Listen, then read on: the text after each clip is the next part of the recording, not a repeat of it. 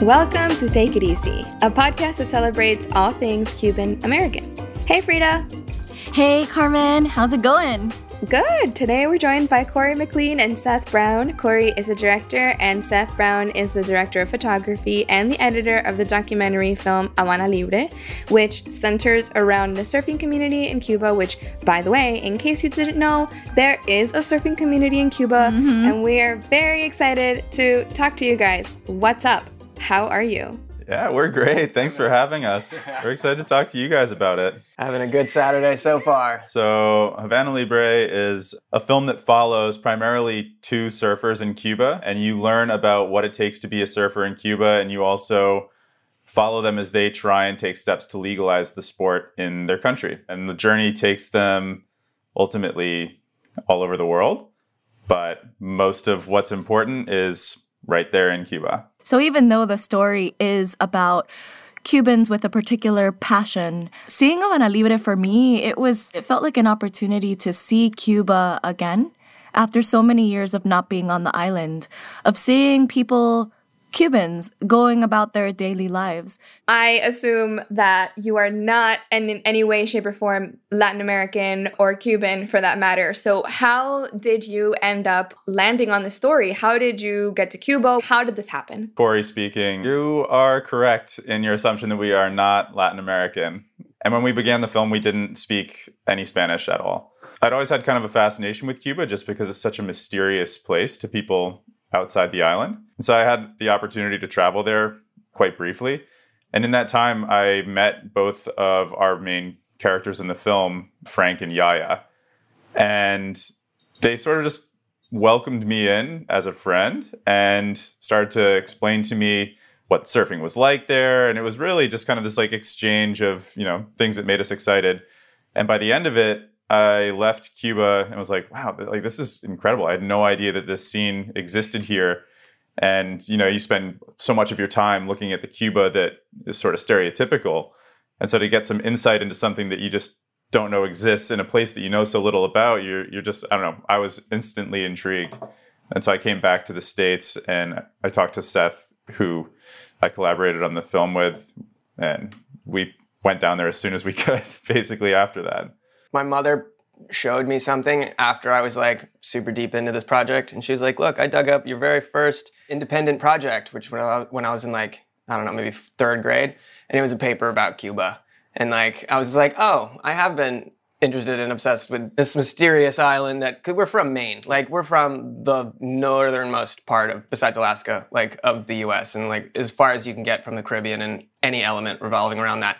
So I feel like for us, it was just like a little spark of this curiosity of the unknown, of something different, like radically different. And we were like, okay, let's go there. And I'd love to hear a little bit more about the discovery and learning process of going from just meeting two people on the island who tell you about what a slice of life is like on the island to actually spending more and more time with them and spending more and more time on this island. So I think the biggest thing that we did right initially, we did a lot of things wrong, but the biggest thing we did right initially is we gave ourselves a long time in Cuba. The first filming trip that we did to Cuba, we went for about 3 months. And we didn't really have money to do that. We took a bunch of other little jobs to basically fund our time to stay longer and longer in Cuba because we knew that we were going in this really transformational time. We don't speak Spanish, so we're going to need to take longer than we think we do. We want to see what happens here. We want to be here for this moment to make sure that we're kind of capturing everything as it happens. I think that was really the key to us starting to unlock more knowledge about Cuba because it's really hard to break through sort of the facade that tourists experience. And we experienced that for quite a while. And then it kind of took us screwing up and running out of money and sort of like sinking into a bit more of a holistic Cuban experience to start to unlock that knowledge journey of like starting to figure out what it actually means to be Cuban. I'm trying to think of the right word to use, but like there'll be a word for something and it means one thing if you've only been there for a week. After being there for a month, you start to realize it means this other thing. It really takes serious time as an outsider to just understand the most basic things in Cuban culture. Why do you think that is? I don't know. It seems like everything in Cuba is super nuanced. Cuba's got kind of this like manicured image, you know, like the old cars, this sort of like nostalgic appeal. And there is like a whole apparatus that's sort of designed for people to kind of funnel through and experience. And that's really beautiful in its own way. But, you know, I think most people who visit Cuba and kind of get off the beaten path a little bit, everyone comes back and says, oh, the people there are so welcoming. It's always people want to talk to you. They want to share stories. They want to hear about your life. They're curious. They want to connect.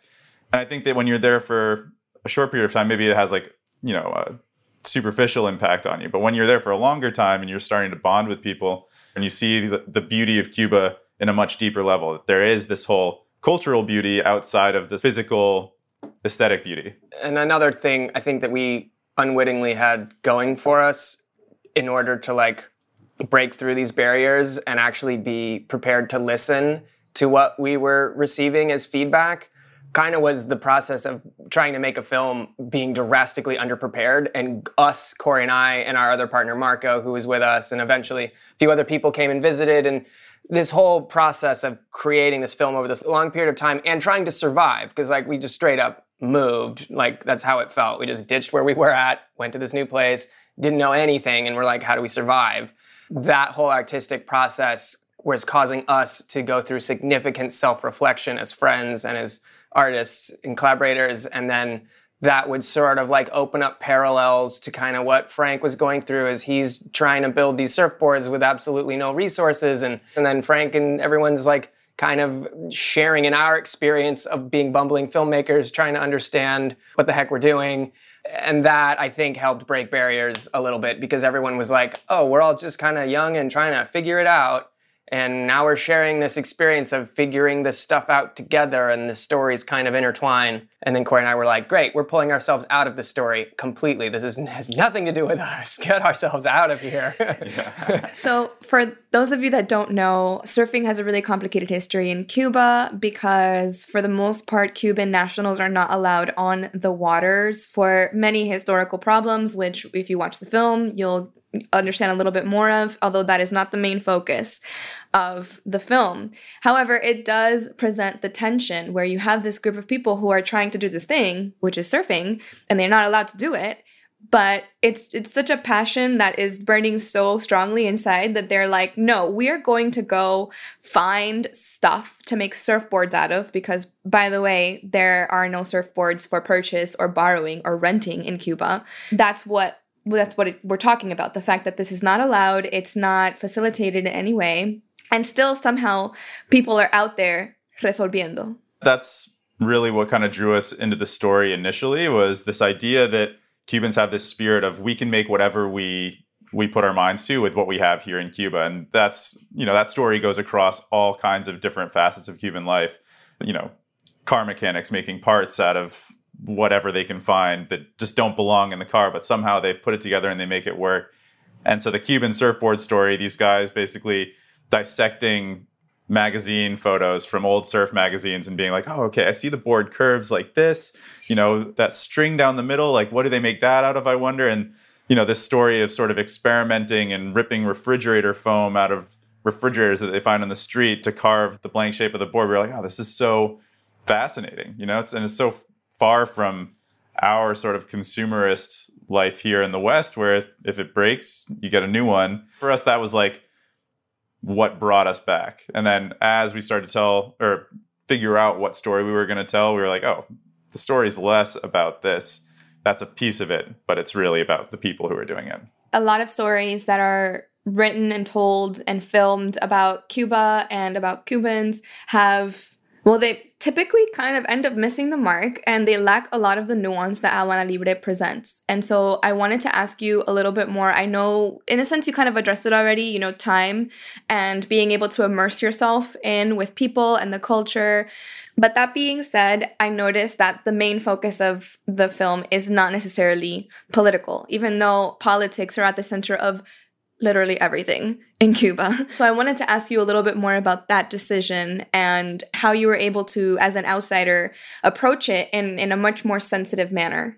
That was the most difficult part of making this film, straight up. When we first started it, we didn't speak Spanish. And so we'd kind of gone down with this idea that we were going to make this sort of hybrid film where one of us would narrate to give this like American perspective on the film. The more we started going down that road, we were like, this is so cringe. And we don't need to inject ourselves into this story. And, what brought us down for 3 months in the first place was all of the political change. And so for us, we were so fascinated by that and sort of like obsessed with it that we sort of tried to like force it down their throats, interview after interview being like, how cool is this? Like, don't you think this is going to change everything? And we were constantly kind of getting these responses that were like, we'll see. We'll see. And we're like, aren't you excited? The same question over. And they're like, yeah. I mean, sort of. And over time, we started putting the film together and we're sort of like fitting these round pegs in a square hole. We're like, we need to make sure that this political element comes across. And when we stepped back and looked at it, we were like, this feels so contrived. Ultimately, politics sort of affects everything there. But there is this sort of, for good reason, disbelief that the process is going to reward them. So for so long, they've heard, this is the time that it's going to change. This is going to be the thing that makes everything different for you. And it never really pays off. And they're very aware of that. And so for them, the whole political issue was really a non-issue. They're like, this is a thing that's sort of happening in the background, but this is not front and center in our lives. So we basically reshaped everything to better reflect that. This is what politics actually represents in their world. Can you explain exactly what political situation you're referring to? It was actually 2016, and we didn't really know what was going to happen, but we knew if Obama's going to Cuba, something's going down. And that was the sort of window of opportunity that Corey, this is a tangent, Corey dragged me down. I was like, no, we got to go plan, man. We got to do this right. We're going to go to Cuba. We should really, he's like, no, I'm going and you're coming. Or you're not coming at all. And I was like, damn it. So because of that, the political situation was all of the headlines. And the headlines on our side, once we started getting on the internet down there and sort of looking at how the world was looking at it, it's like, Obama's going, the first time a president's there in 80 years. And there's headlines of Wolf Blitzer and all the American channels are on and all the hotels.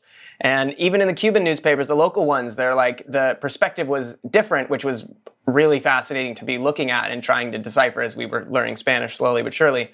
But different things were happening, Cubans could work now and credit cards could be spent in Cuba. And this travel restrictions were a little different suddenly. Frank was shaping a board one day and his mom's there and she's like, look at this headline. And it had to do with Cubans being able to spend money and be hired by American companies. And we were just like, oh, that's cool. And they were like, this is huge. And we're like, oh, cool. At that point, we'd kind of realized all of our preconceived notions are very fucking off. Here's the thing. I know you said that you went from trying to capitalize, that's a funny word, trying to capitalize on a political moment. But while the film did not necessarily end up focusing on this political moment, it does end up showing how embedded domestic politics and social political situations are in the lives of everyday Cubans. How did that end up becoming part of the story? After we sort of had to throw our plans out the window, and once we started to realize what we didn't know, it kind of made us rethink everything a little bit. And we were really aware that this is not our culture. When we started, we're like, okay, this is our perception of Cuban culture, and this is the film that we're going to make. And we didn't really understand that it was just our perception. And the more time we spent there, we started to realize, wow, we don't know as much about this country as we think we do. And so it kind of pivoted us into learning mode. And we did tons of interviews and we dissected the transcripts and started to kind of form an opinion that we felt was more accurate. And, just talking more and more with Frank and Yaya and a lot of the other Cubans that were involved in helping us make the film, it just sort of helped us to sort of get closer to the mark and understand what their relationship was with politics and understand how things work in Cuba. Everything in Cuba requires explanation because everything is so different and unique just in the way that it's structured, the way that power works, the way that politics work, the way that day-to-day life works. Everything requires explanation. And if you get too caught up in explaining everything, you're opening Pandora's box. This immediately makes me think of Yaya. She is basically spearheading the movement towards trying to get the sport legitimized or at least recognized. We see Yaya over and over again. I mean, it's painful. We see her trying to call all of the offices that have the power to make this a thing. We see them hanging up on her. We see them blowing her off. We see her just like trying every window after every door is closed. And even at some points, you almost think like all the windows are closed. Are you gonna like blow a hole through the wall? Like, what are you gonna do now? And I really appreciated how much you said without saying so much, without like explicitly explaining like El Inder is the, organization that does X, Y, and Z. It's, you just see Yaya calling every day. Anybody who's ever been on hold with customer service is like, oh my God, this is the worst. I wanted to ask a little bit more about those specific decisions, either from the editing perspective, because I know how it is when you're shooting, you just shoot everything. And then when it comes to editing, you're like, okay, now I have to put it together into something. How did all of that story come together? The process of discovery in this moment was making iteration after iteration after. Basically, I've seen this story in different versions, like probably like 80 times. And it is the only way to like really eventually let your instincts like filter things out. Because there's moments where like that scene of Yaya calling, or these scenes used to be multiple scenes of Yaya calling. And eventually we were like, something about this isn't quite right. And this was like maybe 3 cuts ago. And we're like, okay, maybe this part is overdramatic now because we've changed all these other things that we are starting to like. So at this point in the film, like eventually it starts telling itself. Like these scenes fit together perfectly. It would just start to like kind of cut itself, which for all you budding filmmakers out there is probably the most annoying thing to hear ever, because like when does the film actually cut itself? This is like the biggest bullshit answer you've ever been told by a professor, right? But like in a moment, it actually eventually starts to do it, but that's only because you cut it like 80 times. Oh, I will say a lot of it too was like that thing that I said earlier about how everything needs an explanation. I think that was the big thing for us, is we first made a film that was like 2.5 hours long. And, what you mentioned about Inder, like having to painstakingly explain Inder, it was really hard for us to decide what things needed that. But so like, how do you communicate? In particular, like the phone calls with Yaya, like for us, we're there and we're like, oh, wow, this is so important. Like she's emerging kind of from the shadows and making these phone calls and like putting them in the public eye of the government. And so we're like, okay, so we can't just have a thing that comes in and explains like, it's really hard if the government is all of a sudden looking at you and they don't like what you're doing. So we're trying to like figure out, okay, so why is this a big moment?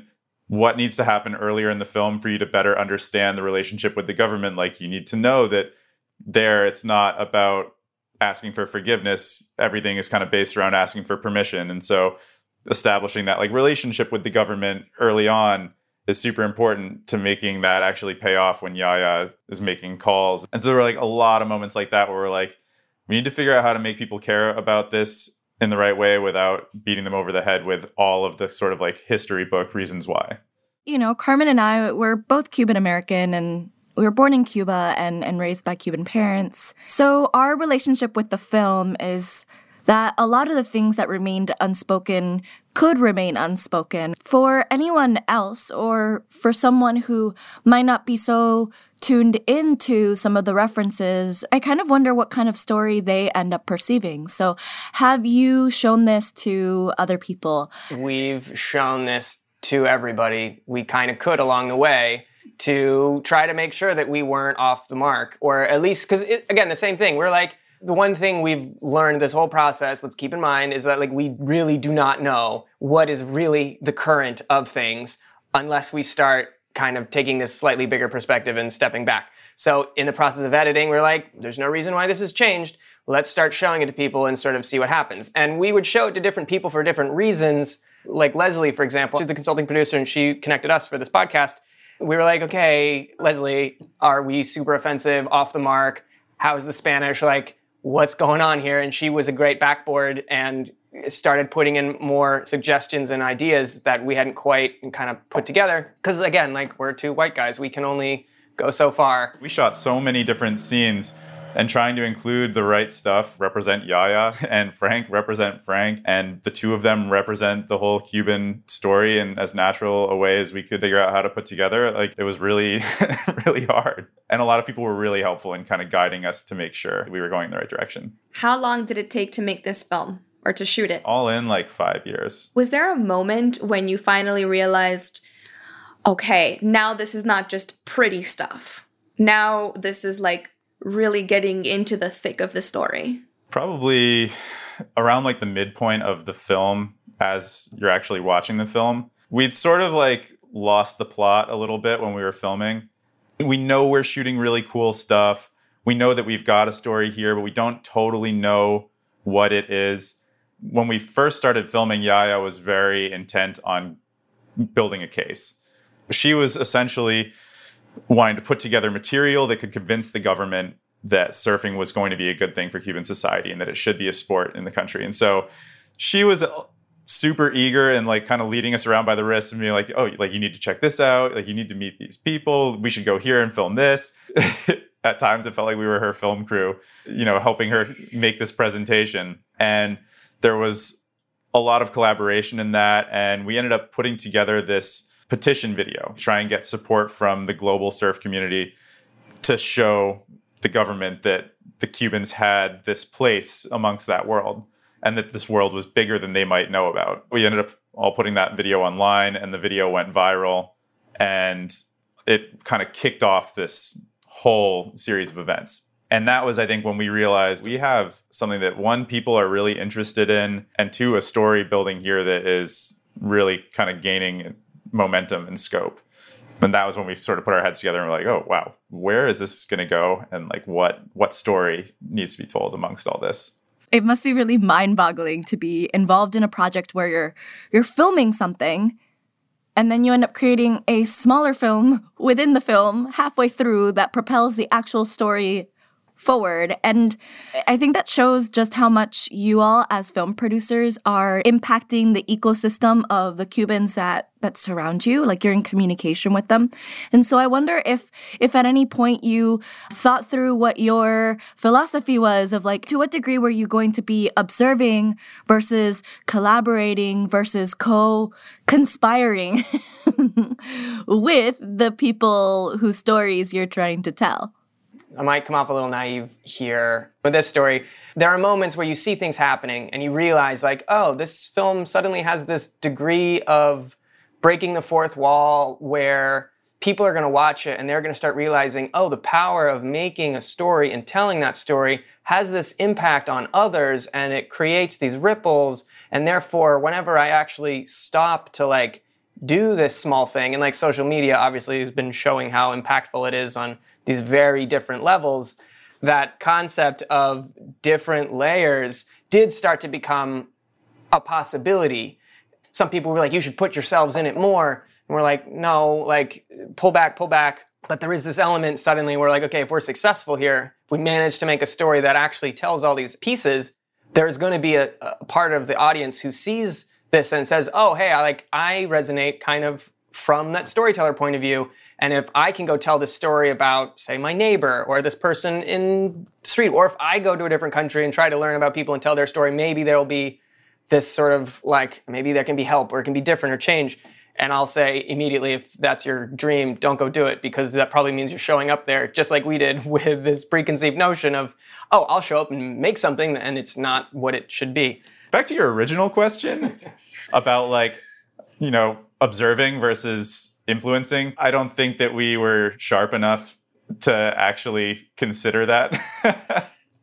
I think we were really in like, you know, high school skate movie mode a lot of the time in Cuba, where we're like, you guys just did something super cool and when we filmed it, like, put it online. And there was a lot of that where we weren't necessarily considering like, is this good journalistic practice? Is this how Werner Herzog would have done it? We just like kind of did it, and we didn't like step in and be like, hey, like you should do this because this would be super good for the marketability of the film. I think that this really speaks to the idea of integrity versus heart. And I think that those two shouldn't be versus each other, but rather, walking hand in hand, if, I can get a little poetic here. But I also wanted to sort of bring it back a little bit more to an actual personal tie where, like, you guys understand the idea of surfer culture and you surf. How, if at all, you've considered that actually did help you make this film what it actually is? Like if being surfers helped us make the film better? That's a much better way of putting that question. Yes and no. We didn't want to make a film for surfers. Being surfers helped us figure out the important things about surf lifestyle that might resonate with we aren't like lifelong surfers, we've been surfing for like the last decade. So I think we knew enough about not being surfers to hopefully help translate that to non-surfers.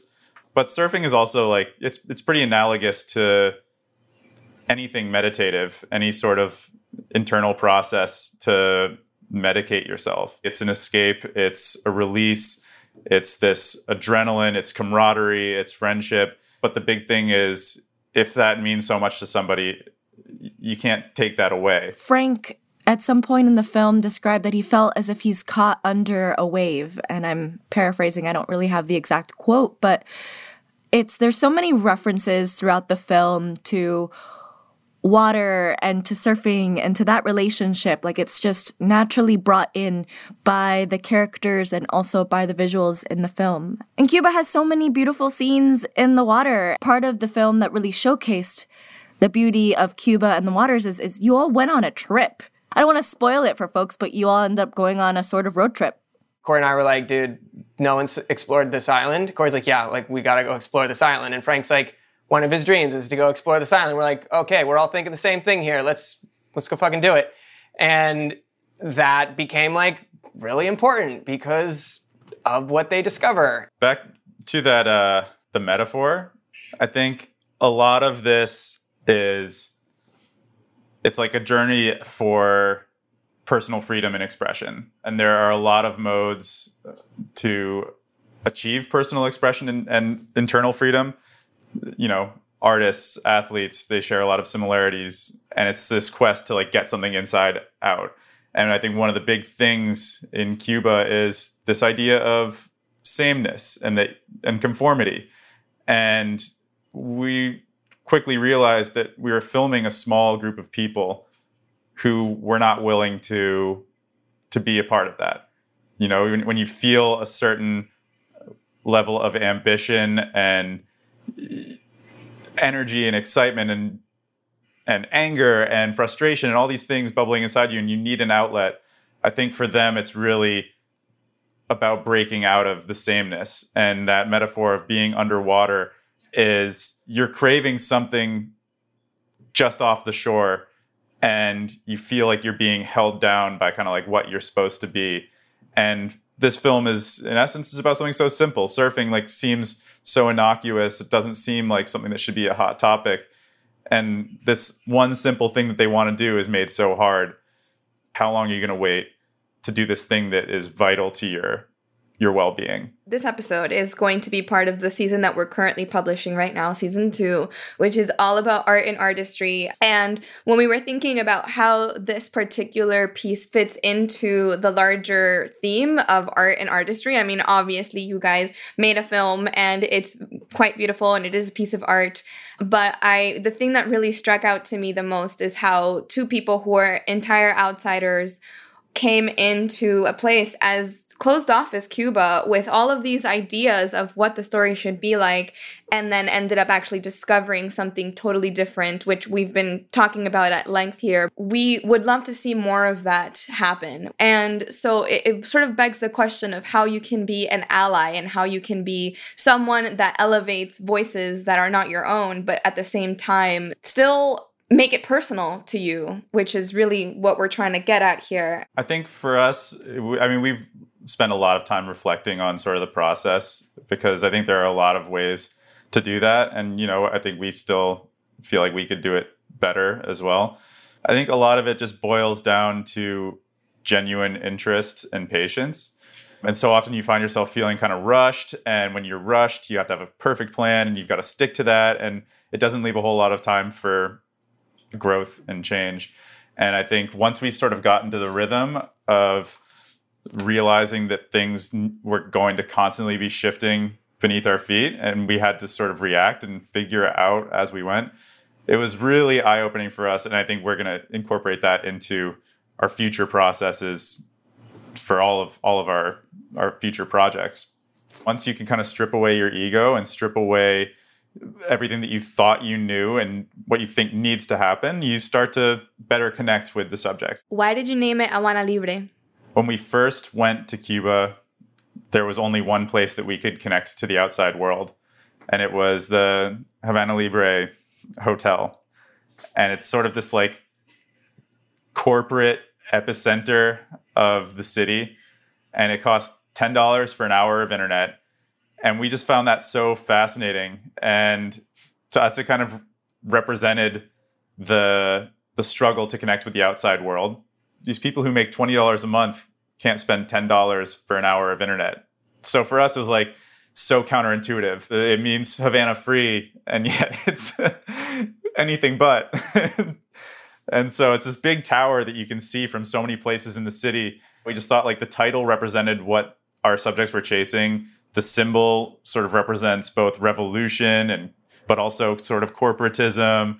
It's a dichotomy that is what so many people in their own countries are dealing with in many different ways. And we just thought that, like, from the surface level, it sounds really nice and like, oh, it's about a new free Havana. Like, great. And then on the inside, it's like the exact opposite. Have Yaya and Frank watched the film? Yes. Yeah. Because they've seen other versions. They've seen other versions. There was this great moment where we showed them a cut like maybe 3 cuts ago, and they were like, And then they're like, you need something. And then like 3 days later, they got back and they're like, okay, we figured it out. It's called a screenwriter. And we're like, nice. Burn! Okay. That's such a burn. Yeah, they didn't really sugarcoat it either. They were like, this is, you worked really hard, and this is not very good. Oh, that reminds me of my parents. My parents have zero problems being like, I can't believe I birthed you. This is crap. Yeah, both of our parents, it took them like 5 episodes of our podcast before they were just like, maybe this will be good. If we weren't your parents, we wouldn't listen to this. But I feel like since then, they've turned the corner. Yeah, now they're like, our daughters are geniuses. In our defense, we knew they weren't going to like the cut that we made before. But a lot of it, too, was like, is this part too inflammatory? Is this part too this? Is this part too that? And they were like, yeah, most of it is bad. This thing will get us in trouble. This thing is not important. I'm very glad you're bringing that up. We're interviewing people from the island, and every time we put something out, we're like, are these people going to get arrested? Like, crap. Talk to us a little bit more about weighing that decision. Like, is this going to be a problem, and trying to look out for your subjects? We've had to wrestle with that a lot. And a lot of it has been really making sure that we don't sensationalize topics, but also, I mean, it's a really hard tightrope to walk, because if you play it too safe, you don't really communicate the reality. And if you play it too loud, you know, you might do more harm than good. At some stage, though, like, we have to take cues from Frank and Yaya and do what they're comfortable with. And, you know, they want to change the situation there.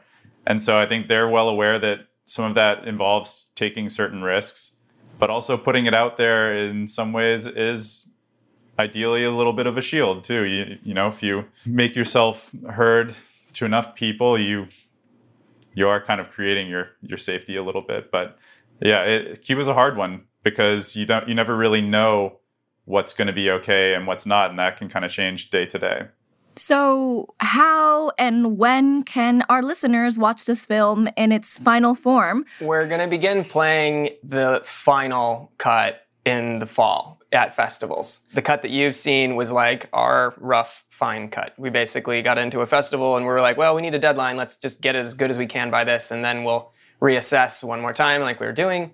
And now we're kind of buttoning up that reassessment and planning basically how to get it seen in a really organic grassroots way. Our plan is definitely to have it ready by September, probably on a video on demand platform. Where can people go to keep up with any updates? HavanaLibre.film, and then our Instagram is Havana Libre Film. Thank you for having us on your podcast.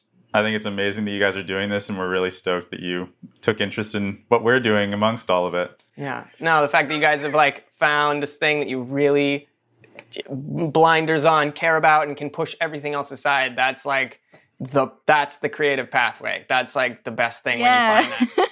You know, it helps to do it with a friend that you've known for a while. Facts. So thank you guys so much for sharing your story with us. Thank you so much for your time. So Frida, what's our cubanismo this time? Guapiando la pelota.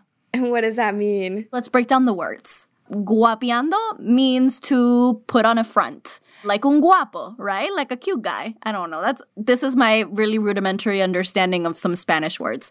Y la pelota means the balls. Guapiando la pelota, I've heard it my whole life as sort of a fake it till you make it, or a kind of do the best that you can with what you have. And that's what that means. I don't know where the ball comes from, honestly. I've never asked, and I just, I don't know.